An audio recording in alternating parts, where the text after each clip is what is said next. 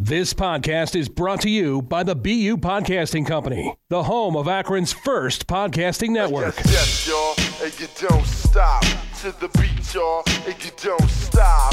Yes, y'all, and you don't stop to the beat, y'all, and you don't stop. Check out the BU Podcasting community at bupodcasting.com. Yo. Welcome to another edition of Cigar Conversations with your man, John Smith. Check this out. We at the BU Podcasting Company. You know where to check us out at. All right, we all over the place. Spotify, Apple Tunes, whatever you need to have on your phone, your computer to listen to a podcast, we there. So check us out. Okay, now today I brought in a PDR Value Line Reserve Cameroon wrapped cigar. We about to smoke and conversate. But let me introduce you to a special guest of mine. This person, the way they think is awesome to me. It's like a star bursting, and you get to watch it as it falls from the sky, right? And I'm always in amazement. The things they say, it just opens my mode of conversation to a whole new level. So I'm going to introduce you to this award-winning educator, business owner. You can check it out on FennellPrep.com. They have curriculum. I mean, she's the bomb. So welcome to the show, Christy Johnson. Christy, you there? Okay, my technique. Oh, there she goes. The technician is pushing buttons. Christy. Yes. All right. Welcome to the show. How you doing this morning? Thank you. I'm doing well. How about yourself? Real good. Today, I want to turn the mic over to you. I want to know what we can talk about. What's going on with you in your life? You want to tell us a little bit about yourself before we even begin? Just run your resume. It's so extensive. Run the resume. It's so It's quite a resume, I should say, just as far as education, if I stick there. Just been doing this thing a long time as far as teaching and educating and loving what I do, and really finding my gift and my voice in education has been the real journey. If I talk to you about how I got here, I didn't always know it. I actually went to school for something totally different. And it was actually my father that saw educator in me and on me.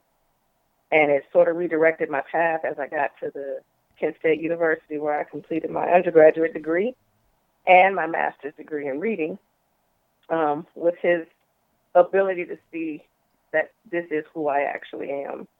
And as I've evolved from kindergarten teacher over the years into an instructional coach, I've come to see that my role in what I do and what I really love is really not just about teaching and educating, that it really is a ministry all its own. So I kind of found a bigger picture to what we do in education. So in the long and short of it, that's about it. Dig it. You know, one thing you touched on is you didn't go to school for education, but your father saw something in you that he knew that you were going to be more prolific and more pronounced as a teacher than whatever the profession that you were going to school for. Now, I know me and you, we get into these conversations all the time about how to address young people into their direction. And then maybe that's what this show is about to go into, this direction. Right now in society, we see all these young people and we applaud them when they go to college. We say, good job. You're going to school. And then when you talk to them about what they're majoring in, and the majority go down the same path, or at least I tend to take this stand. It's business. It's nursing. I don't know.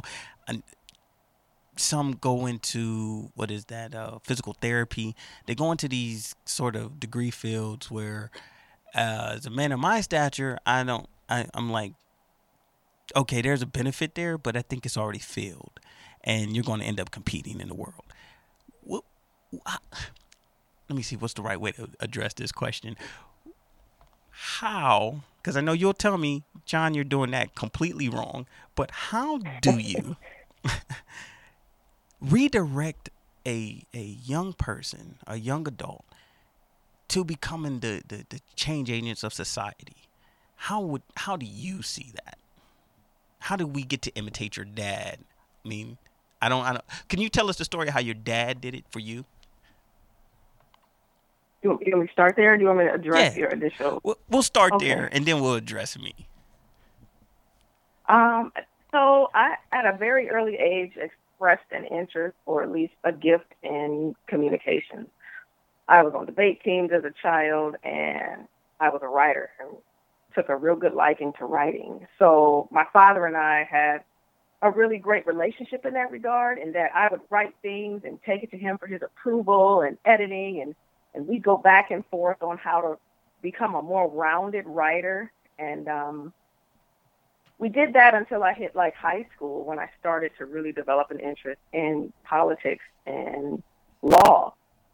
And my father helped support me through a lot of those scholarship writings and essays. And I get to Kent State, or I had an opportunity to attend Kent State for a summer program. And there's an interview process wherein there's a parent component where they're being interviewed without the student input. And so I'm sitting there as the director asked my father a question. She simply asked him, "What do you see your daughter becoming?" Now, he's answering after I've already said, "Oh, I'm all day. I'm going to be a lawyer, and I'm going into political science. Like, this is it." And we've done, mind you, all this groundwork over the years. And so I just was ready, chest out and everything, like, yeah, he's about to blow down for me and make sure she knows this is my attorney daughter. And he says, "Well, I see my daughter as a teacher. She's an educator."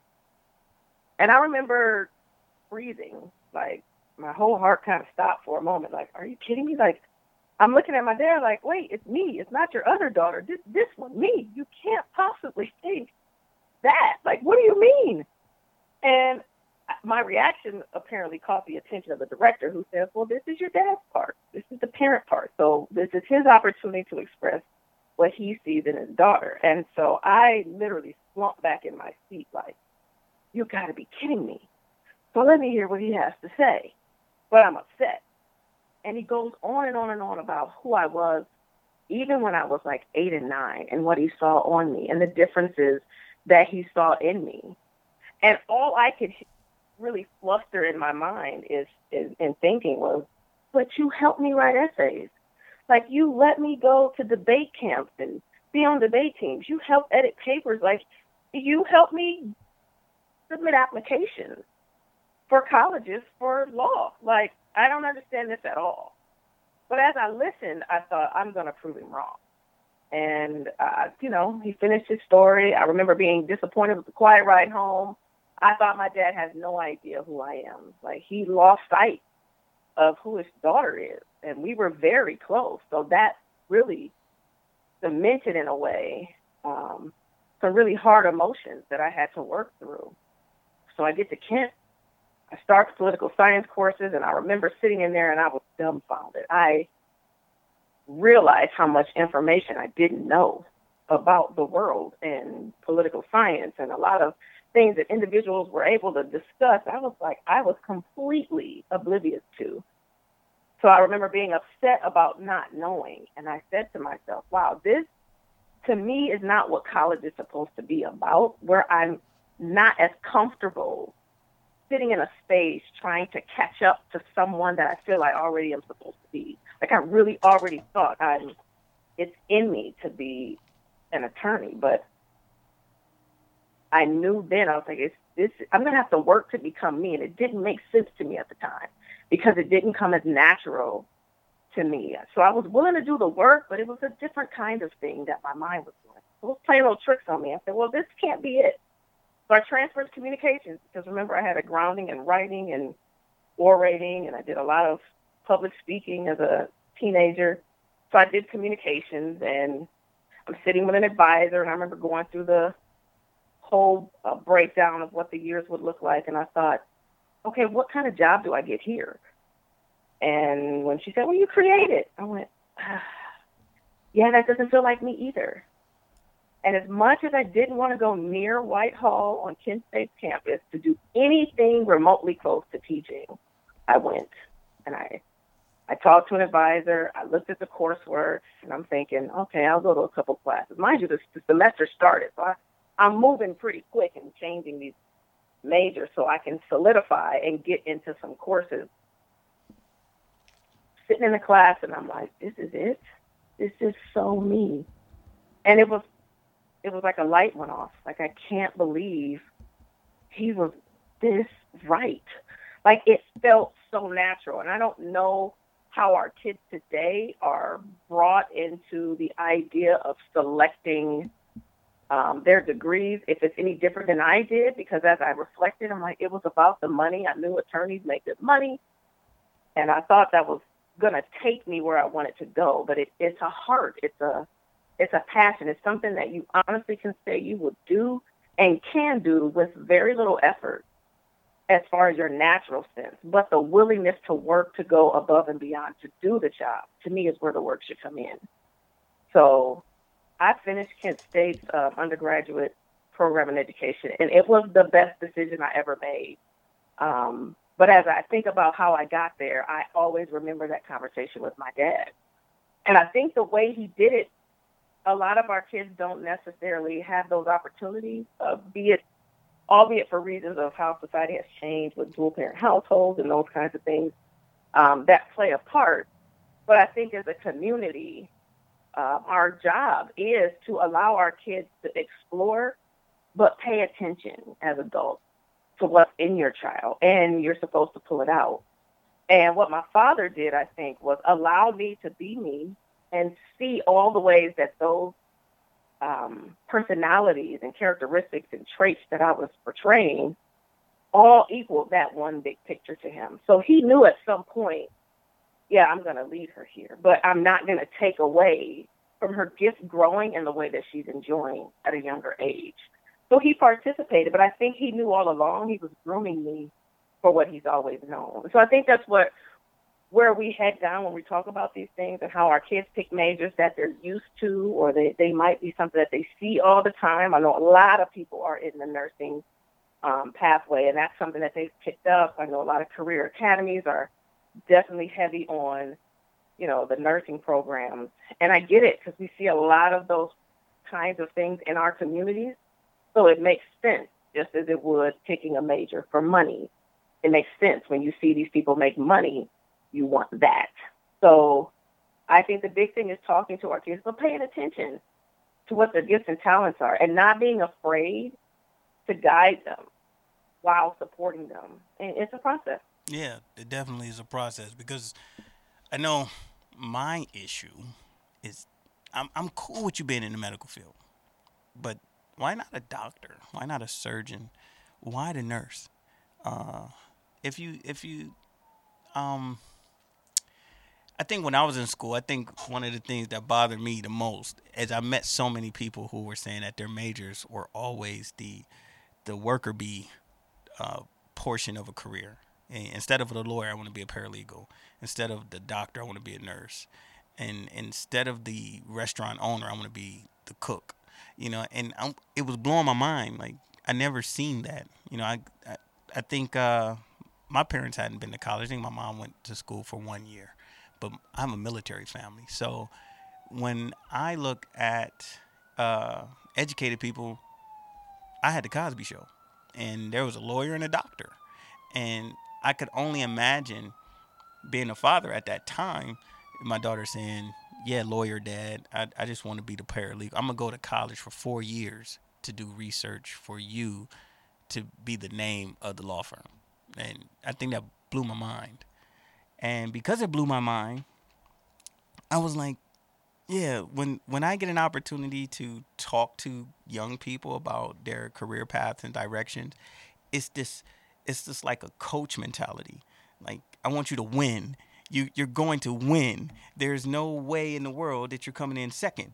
And the paralegal in my mind was second place. And I know when we spoke about this, when we speak about this, as many times as we speak about this, I have because of your tutelage and guidance as a great educator that you are, I have a different way of viewing it now. I still don't have the best approach, I don't think, because I'm still so aggressive. Like, I need you to get this now. I don't want you to waste 2 years trying to figure out where you're supposed to be.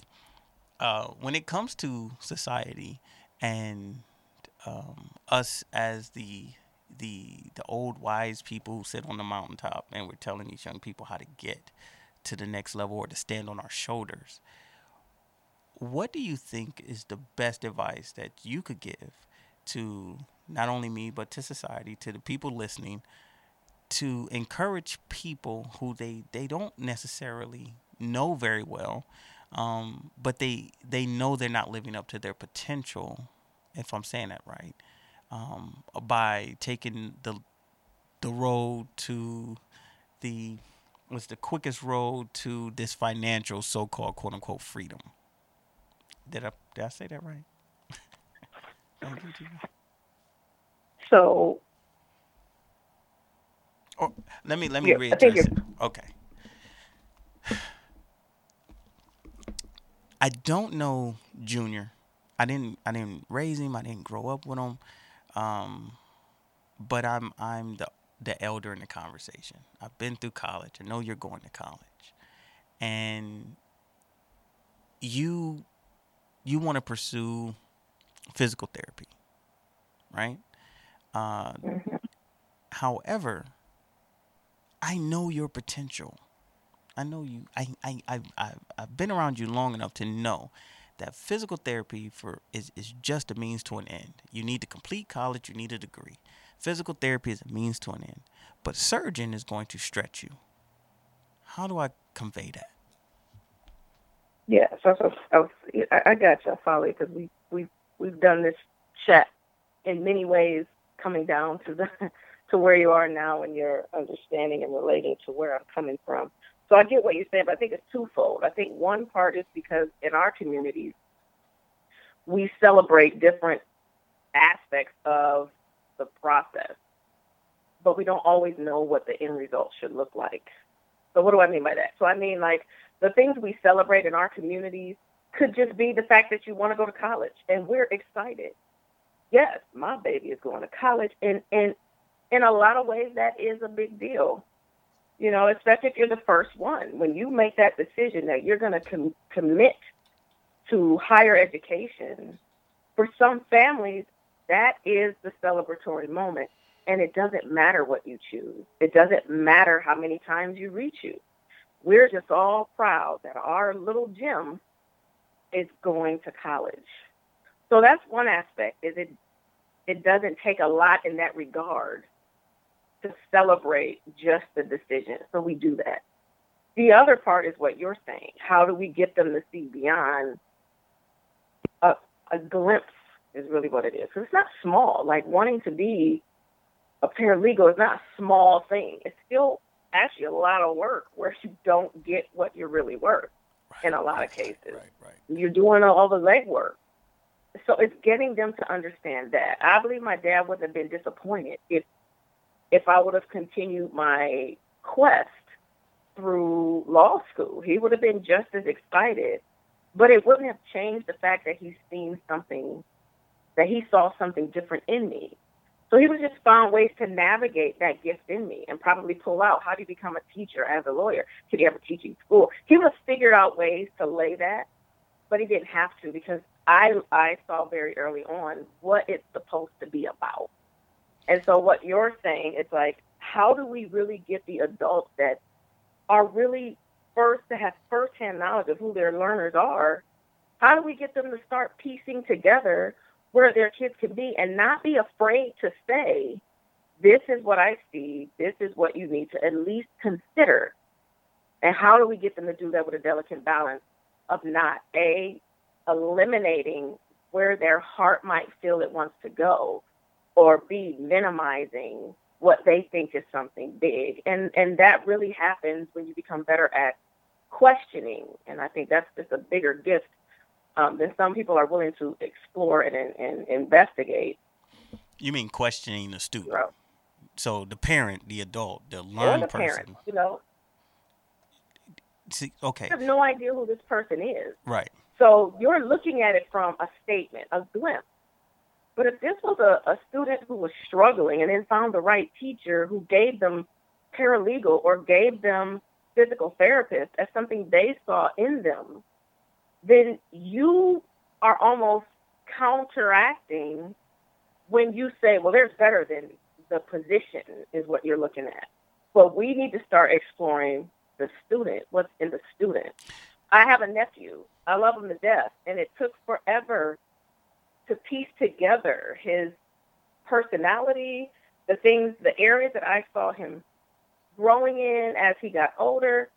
He's very introverted and can be very shy, but then there's moments he shows up and I'm like, who is this kid? But I'm constantly evaluating and paying attention and trying to ask him, where does he feel the most comfortable and what does he notice about himself? And I realized he's out of touch. He's a performer as far as a student. He will do what you ask him to do, but he doesn't know how to initiate. So he couldn't see himself past taking orders. So I feel like without my conversations or conversations from those that were helping to shape him, including yourself, he would not have done any investigating and known how. So we're getting to a point where it's like, I know you, and listen, these are the things I think you're really strong at. Do any of these feel good to you? And then I watched him show up, like create a Google Classroom to teach a group of fraternity brothers Chinese. Like, I didn't have to come up with that. It's naturally who he is, and he goes to where he's naturally comfortable. Now, my job is to get him to see other arenas where he could grow that gift and still feel good about what he's doing.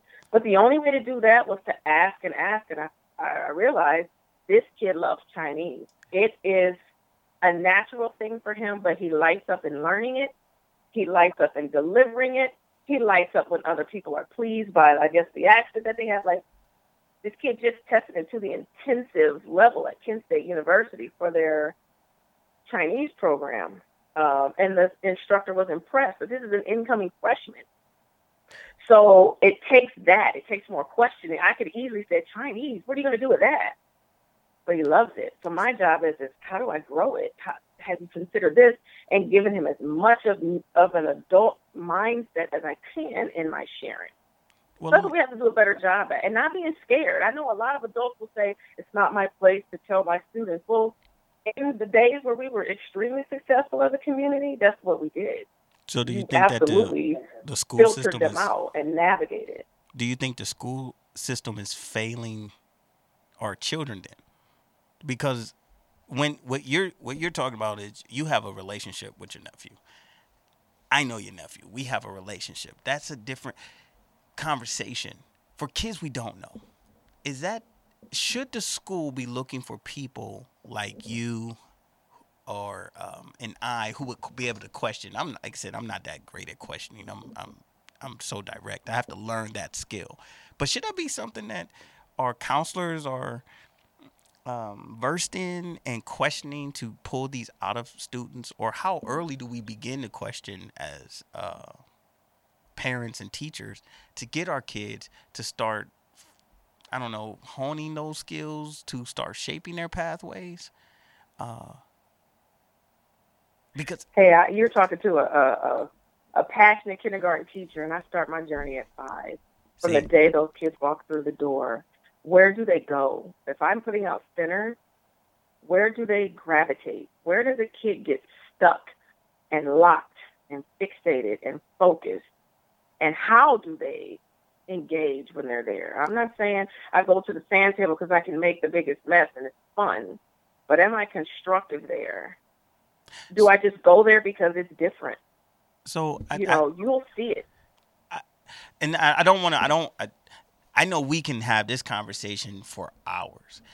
Being that we have a time frame on the show, this could probably have to be a 3, 4, 5 part show so that we can really unpack this. Because I think what I hear you're saying, and my understanding, there's still this is education reform.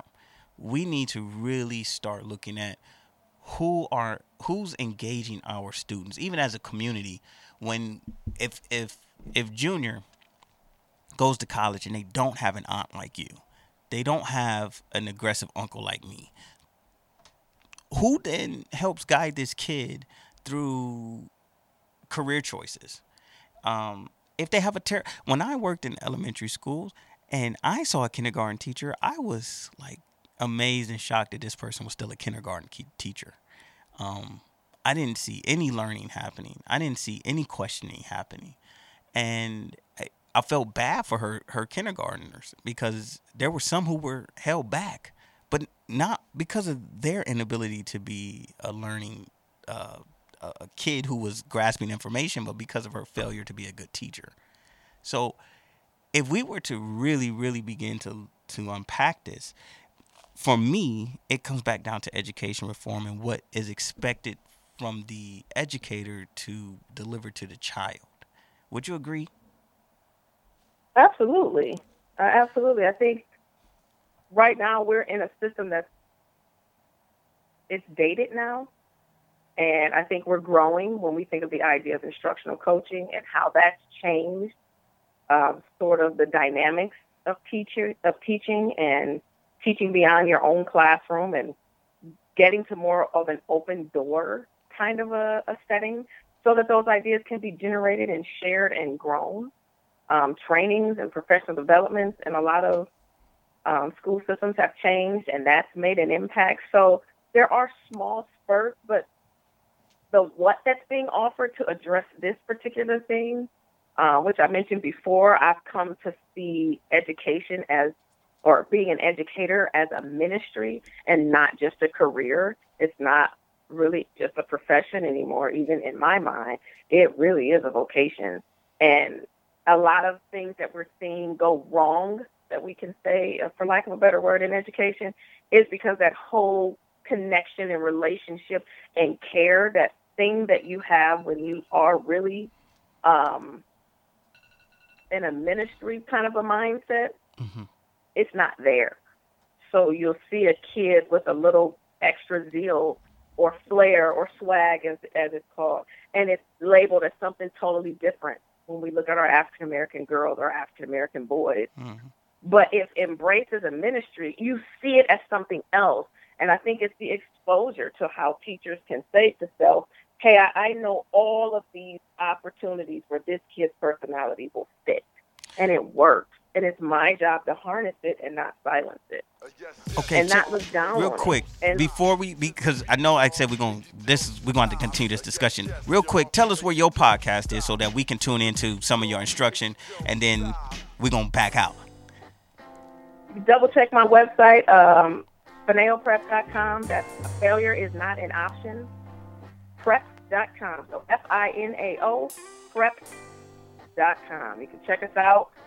Lots of different ways to think and consider education as really, honestly, that ministry. And that's from the parenting perspective and the classroom perspective and even a community perspective. We're really huge on those three components as we raise our students. It does take a village, and we definitely take that seriously. Awesome. Thanks, Ms. Johnson. Okay, thank you for tuning in to the BU Podcast. This is Cigar Conversation with your man, John Smith, and I will be back with you next week. Check out the BU Podcasting community at BUpodcasting.com.